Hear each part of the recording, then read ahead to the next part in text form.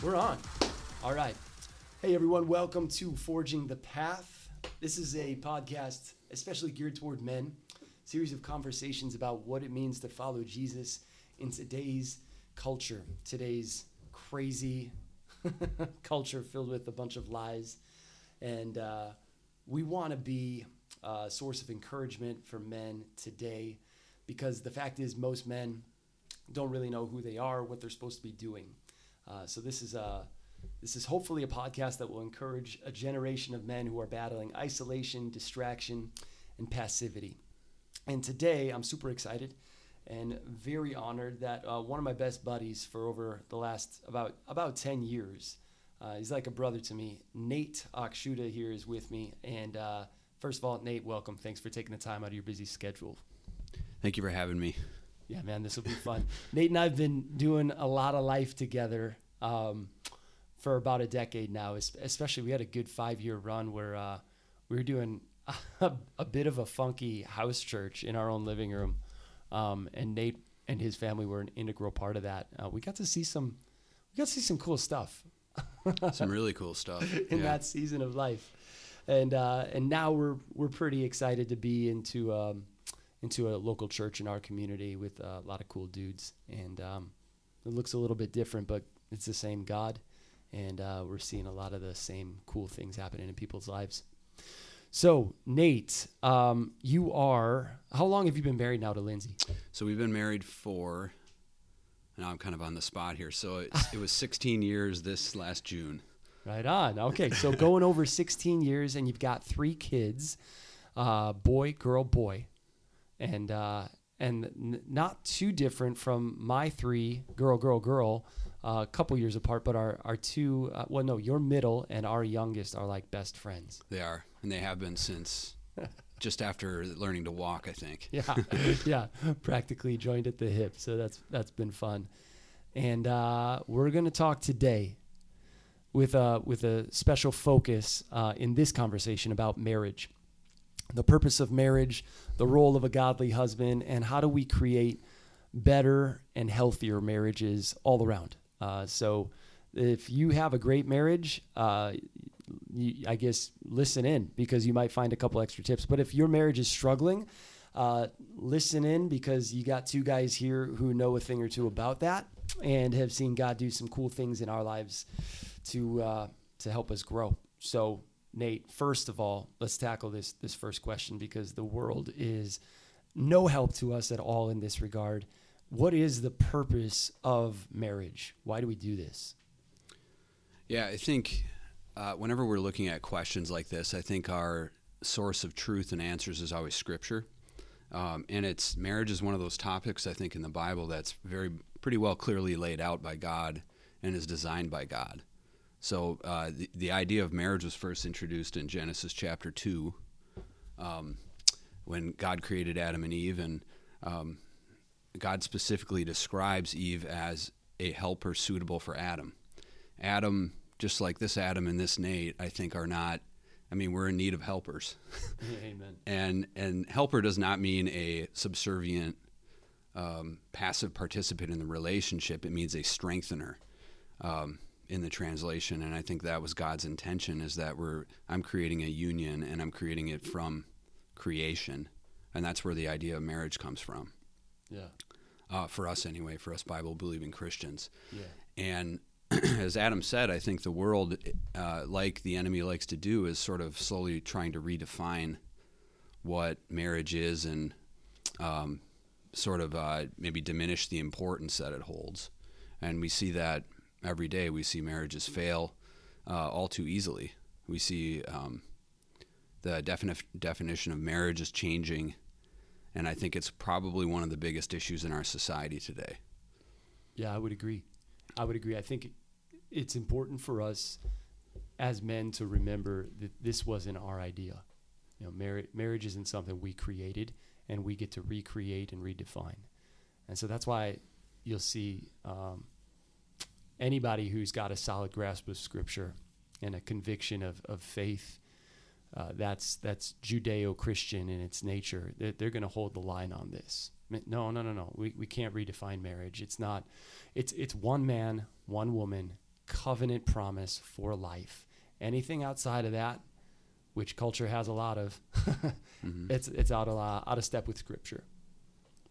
And we can be bold in saying that. I think I'd love to see more men in our culture step up and say that. And it doesn't even have to come with a biting, angry tone. It can just be very matter of fact.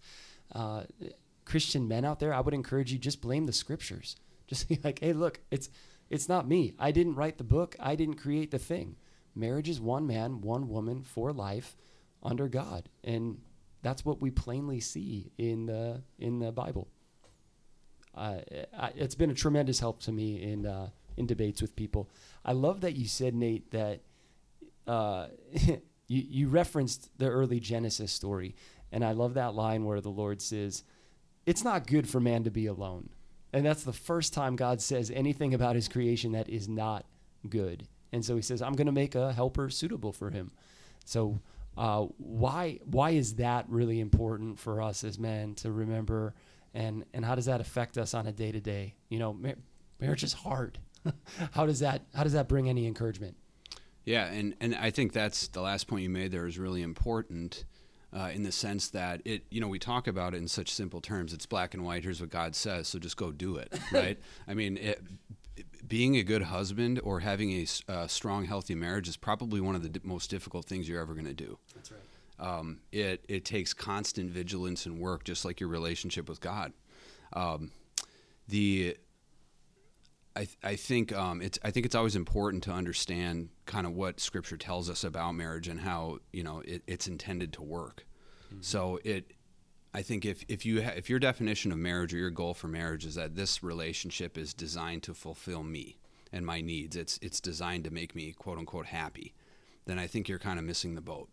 A godly marriage is one that is in a sense an act of worship to God. It's an act of obedience, and a representation of Christ's relationship with its church. Yeah. So, for us as husbands, what does that mean? That's I think Christ is our model, right? So, how does Christ love us? How does Christ love the church? Sacrificially. Yeah. Christ loves us no matter what crappy thing we did. What crappy thing we continue to do. Christ loves us the same. Us as husbands, I think we're called the same way to love our wives no matter what may have happened between us, no matter what maybe she said that you didn't like, no matter it. Our job is to love sacrificially and unconditionally, and that's kind of where the hard work comes in.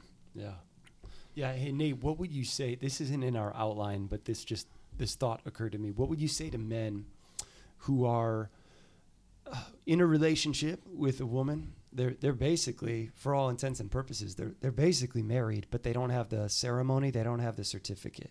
I have several friends in my life that were or are like that. I have extended family members who were or are like that. Mm-hmm. And I get the sense when I talk to these guys that they actually realize marriage isn't to make me happy.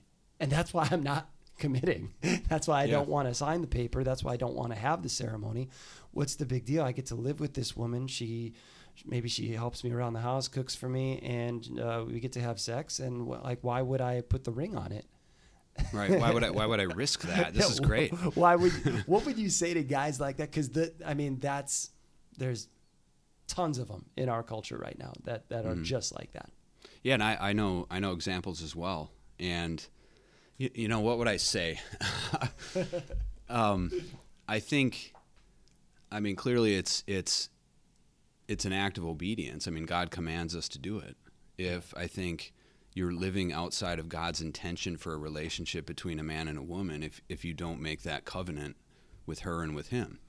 And then I would say, even just further on a practical side or practical note, I don't know too many women that don't desire for you to make a stronger commitment to them. I think 9 out of 10 of those women in those relationships, deep down I think desire for you to commit to marry them, but they're afraid to challenge you for fear of kind of pushing you too hard and losing you.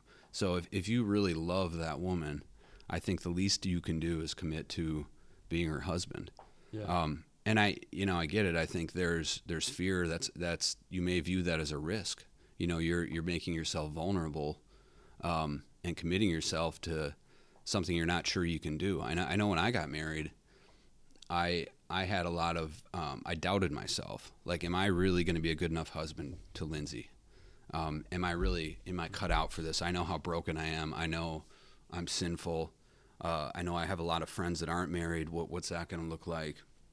But at the end of the day, I just knew that I loved her so much that it was my obligation to do it. Mm-hmm. So that's kind of a rambling answer, but I think that's living in that type of relationship is just outside of God's intention and design for the relationship between a man and a woman. Oh yeah, I like that. I like how you ended that is so good, because I was gonna chime in and say that there's something about the nature of how God created us as men. We're designed to make commitments, to have disciplines, to it's not all about you, men. Like, and you actually, there's a deeper joy in being a husband and in fatherhood, because you're that sacrificial way of living actually taps into something really deep in our nature as men that we're designed to do.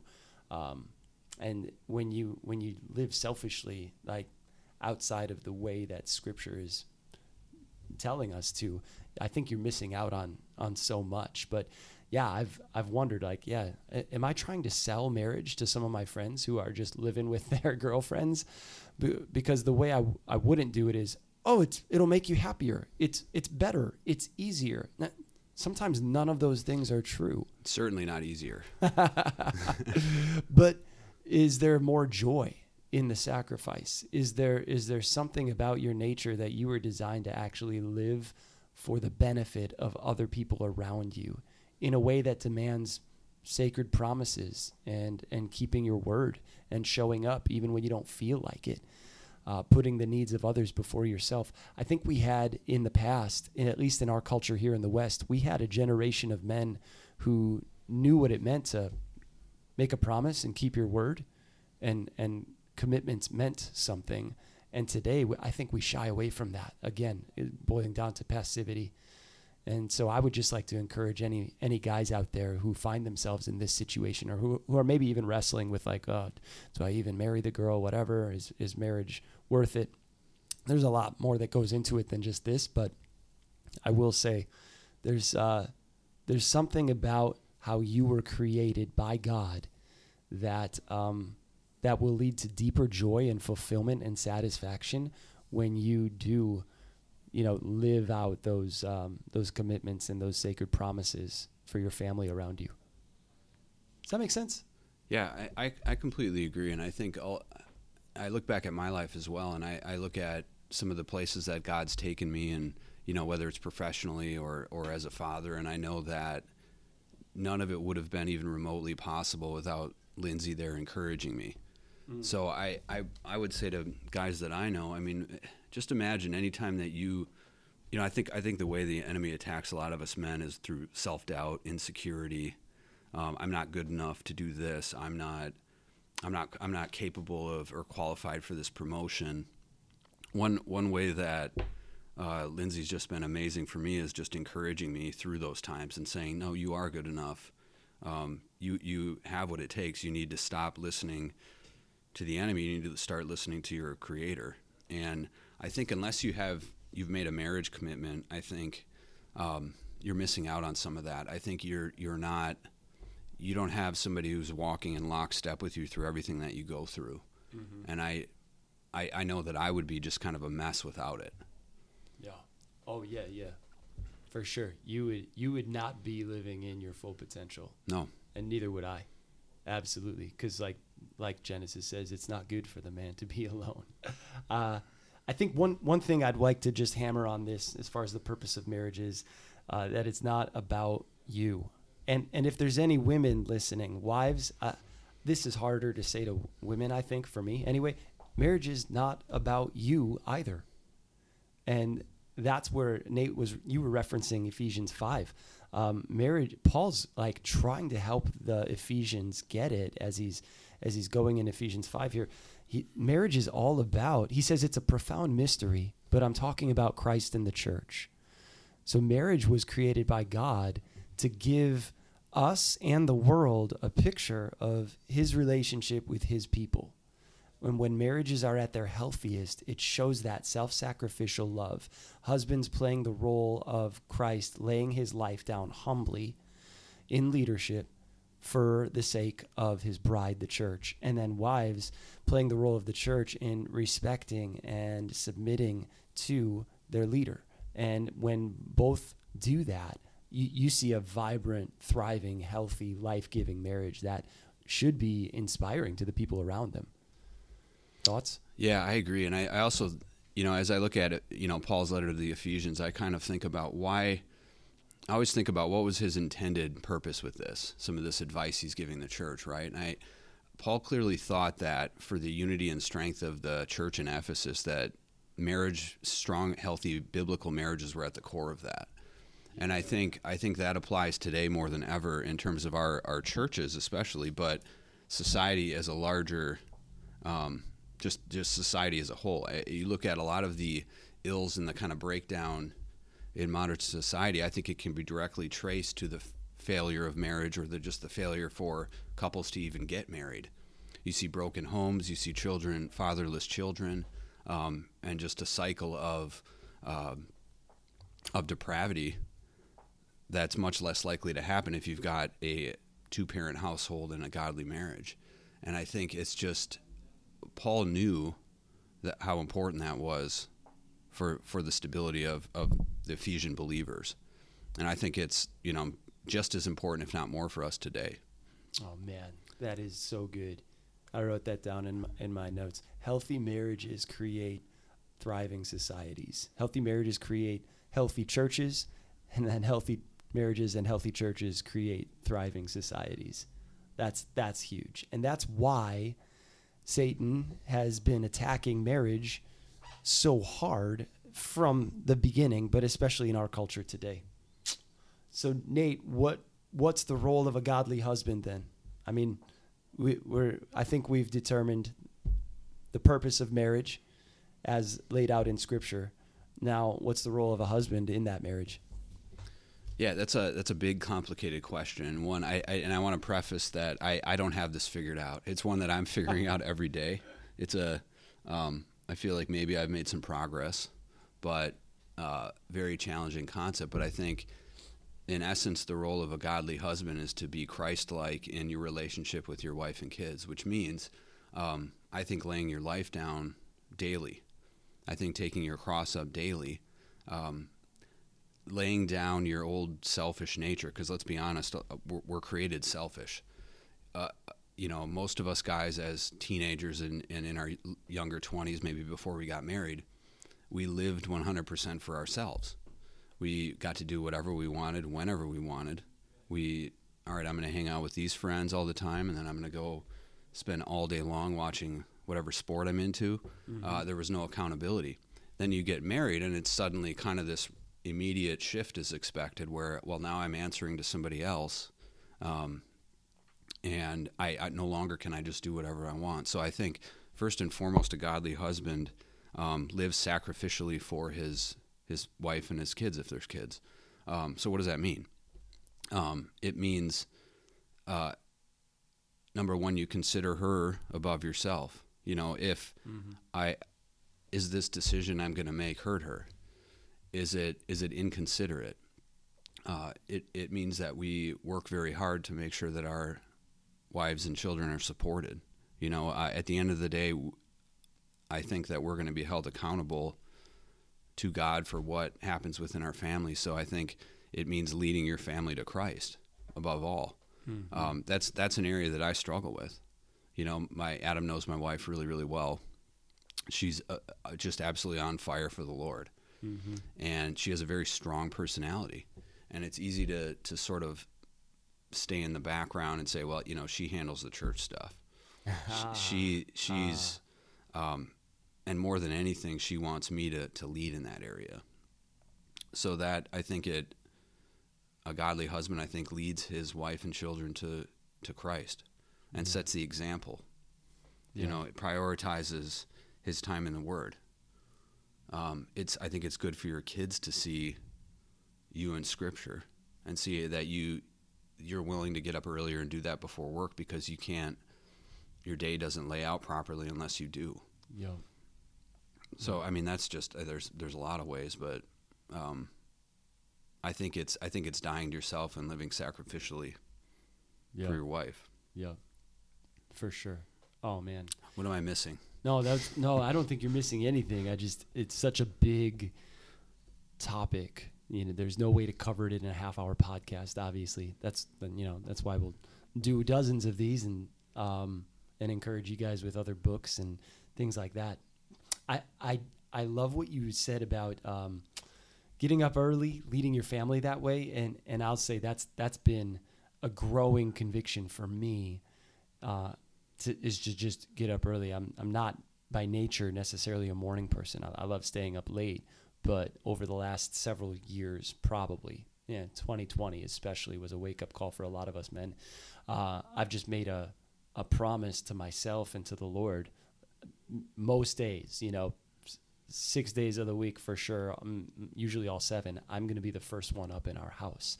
Now, I'll say, hey, any guys out there working third shift, whatever, like it can be different, but I do think there's something to getting up before the rest of your family for the purpose of prayer, scripture, and, if you're like Nate and me, the early morning workout. But when you do that, I think you're acting in a way as high priest of your house. And that's a leadership role that we see in Scripture really clearly. Like, I'm going to get up early. I'm going to make sure my kids are covered in prayer. I'm going to make sure my wife is covered in prayer. I'm going to make sure I stick my nose in the Bible. And maybe I'm going to do something active to get the blood flowing. And those are just super, super healthy ways that a husband can be who God created him to be. I like the alliteration, provide, protect, preside. Like when I think of the role of a godly husband, those 3 words have been really beneficial to me. I've heard them on several other podcasts, sermons, and whatnot over the last few years. But to provide for your family, that doesn't just mean financially. I'm talking, some guys I know do a great job, and Nate, you can probably attest to this. They do a great job providing financially, but they don't necessarily provide emotionally. Right. So to be a provider, when we say that word, we mean that holistically. Yeah, go crush it at work and in business. Do that for sure. But also be available when your kids need to talk to you. Be available when your wife needs to talk to you. Emotionally and spiritually provide for them as well. Protect, again, that's also not just physical. I think there's something spiritual in that. We have an enemy that prowls around like a roaring lion looking for someone to devour. And so if there was a literal lion prowling around your house, how would you protect your family? Well, there's a spiritual lion prowling around your house. So be vigilant and be on guard as a husband. That's our role. And then presiding, I think that Nate was just hitting on that beautifully earlier. Presiding means not to be dominant, authoritative. Presiding means to humbly lead and lay your life down, to be the first one to sacrifice, to be the first one to get in line to do something that's difficult for the benefit of other people around you. And those 3 words, provide, protect, preside, I would say kind of sum up the role of a godly husband pretty well. Although I might be missing some things, but have you ever heard those 3 words? What are your thoughts on that? I mean, I think it's spot on. And I think as far as the provision part that you talked about, I think that's a great example, because I think for a lot of guys, for us, it's easy, or how we put that in context, I should say. A lot of us, it's easy for us to see our roles as like, I need to provide for my family financially, and I work hard at that. But then guess what? When I get home, I'm off the clock. I don't want to be bothered by parenting or whatever the case may be. I think that's a way that a lot of us lay our lives down and sacrifice, is that, I work 10 hours and I'm exhausted, but my kids need something when I get home. My wife's also exhausted. I don't absolve my responsibility as a father and a husband because I handle one area, let's say, in our family. So that's been one of the bigger challenges for me too, is that they deserve my attention just as much as my colleagues and coworkers do. And and my job does. I mean, it more so. Yeah. So I would hate to neglect the spiritual health of my family or the health of my marriage to try to make a few more dollars. Nobody's going to remember that, right? So I think it's really important for us as men to put that into context, and that it's important and essential, but it's not the most important thing. Mm-hmm. But I agree with those three things completely. Yeah. Oh, I had a guy early in my marriage with Claire.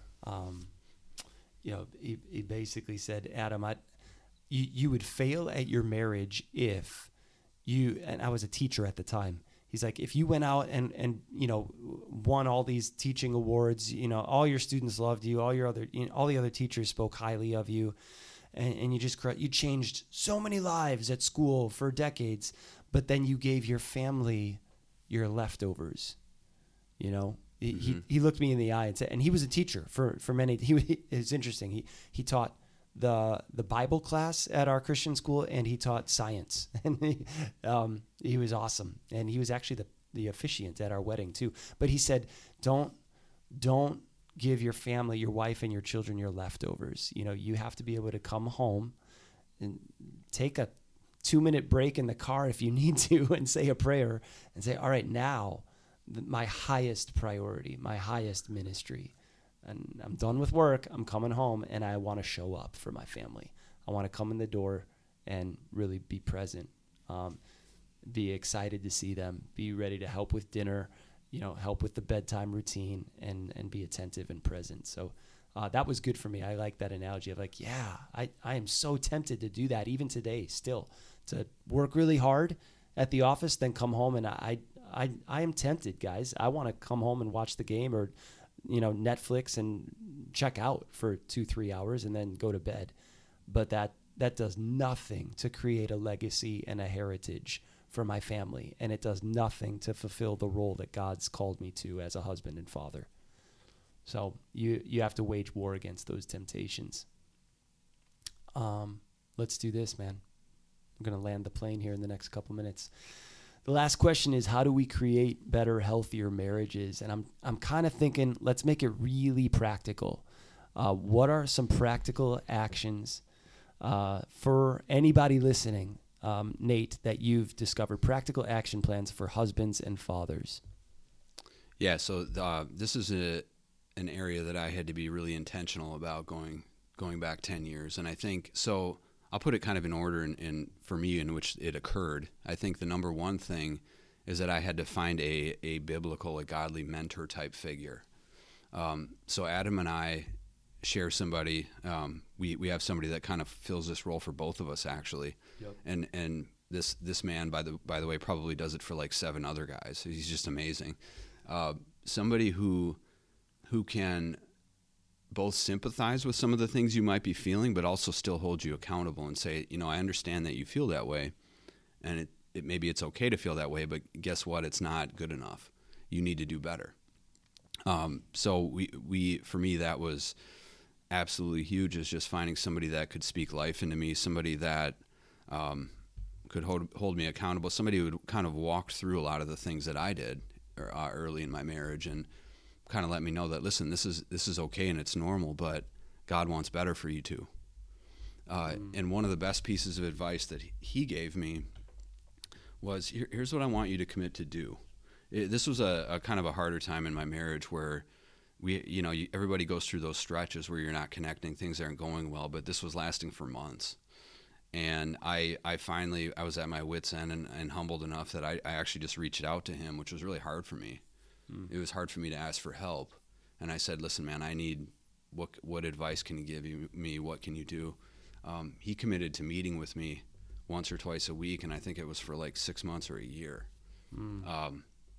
So, and one of the best pieces of advice he gave me was, here's what I want you to do for the next month or 2 months, 3 months, whatever it was. He said, I want you to pray with your wife every single day, morning before you leave for work and every evening before you go to bed.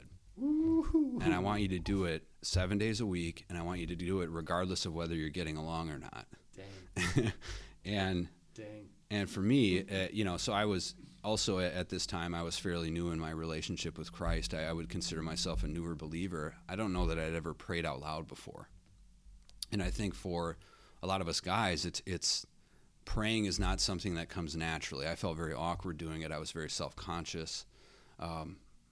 But I committed to Dale that I was going to do it, and I was scared to death to disappoint him.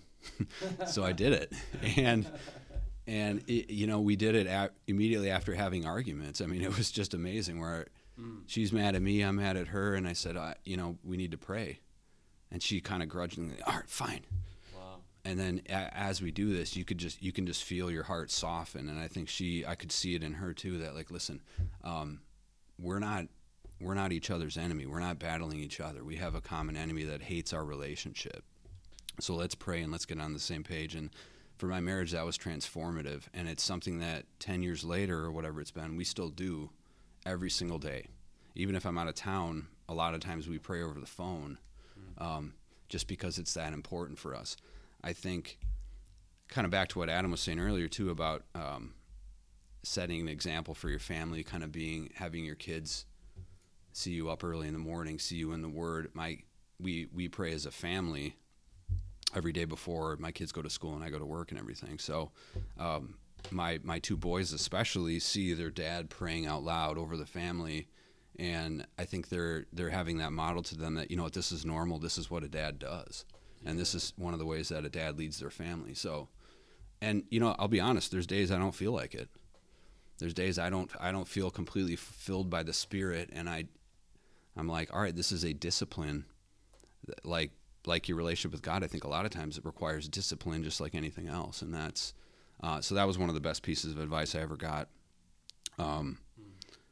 I think another huge thing for us guys is that you need to be plugged in with a group of men, a band of brothers that are like-minded, that hunger for the Word, that holds you accountable. Because for us men in particular, I think one of the biggest risks and one of the best ways that the enemy attacks us is through isolation. I think a lot of men, especially as we get families and we get older, you have less close male friendships. Yep. It's just much harder to maintain them. You live for your wife and kids. Satan wants nothing more than for you to be isolated at night every weekend, alone with your thoughts. Nobody to discuss issues in your marriage with other than yourself, or even worse, maybe people that aren't believers. The world's going to tell you don't deserve that. You deserve to be happy. Why do you put up with this? That's the right group of men are going to say, no, you're being selfish. You need to knock it off. Are you praying with your wife? Maybe I got a little lax in that. All right, how much time are you spending in the Word? I need guys, and I probably will the rest of my life. I fully admit that hold me accountable in those ways. And Adam's been one that's always done it. Somebody who's not afraid to say, yeah, I know what you're saying, but guess what? You're kind of being an idiot. He's not afraid to say that to me. Neither is Dale. And you need to find guys that are comfortable saying that to you. Yeah. Man, that's awesome. So, okay, to just sum it all up, friends, you got to get into the Word. If you want an action plan for husband and father and you're not in the Word every day, right there, like Nate and I would both look you in the eye and be like, make the time, find the time. It doesn't have to be 2 hours, but you got to get in the Word. One of the reasons for that for us is Jesus will give you strength and inspiration to be the husband that you're called to be. If you're in the Word every day, His grace is sufficient for you. Otherwise, this whole podcast is going to sound like, well, you got to step up, you got to do more, you got to be better. No, you got to fix your eyes on Jesus. That's what you got to do. And let Him give you everything you need for life and godliness and help you become the man that He's called you to be. I love what Nate said about pray with your wife. Don't just pray for her. That's good too. But keep in mind what he said. Pray with her, even after arguments. That was huge, Nate. I love that. and devote yourself to that. I would agree. It sounds like, Nate, you're doing it twice a day. I would say at least once a day. So Nate's doing it. I got to up my game, bro. Claire and I pray every morning, but we could do every night as well. That would be only extra blessings. So I know some guys who are really nervous about praying with their wives, praying over their wives. And one of the cheat codes, I'll just give you a cheat code. It's just a 10-second blessing. Hey, men, put your arms around your wife and pray a 10-second blessing. It could sound like this. Hey, God, I just pray that you would bless my wife today. Thank you for her. Amen. You start there. Something is better than nothing. And guess what? You'll get better as you pray over her more and more like that. It's better to do that poorly than not at all. And then the last couple things Nate said there, brotherhood and mentor. You got to find them. I know they're getting harder and harder to find, but they're out there. So find a brotherhood, guys who will speak honestly to you, and find a mentor, somebody who's a little bit ahead of you in marriage and in their walk with Christ, who can speak the truth to you. That's a pretty awesome podcast, Nate. Yeah, and I think I just wanted to add one thing. I think we're talking a lot about discipline, sacrifice. None of this probably sounds very fun. I just want to make the point that if you can do these things, and not perfectly, you're going to slip. I mean, we all do, right?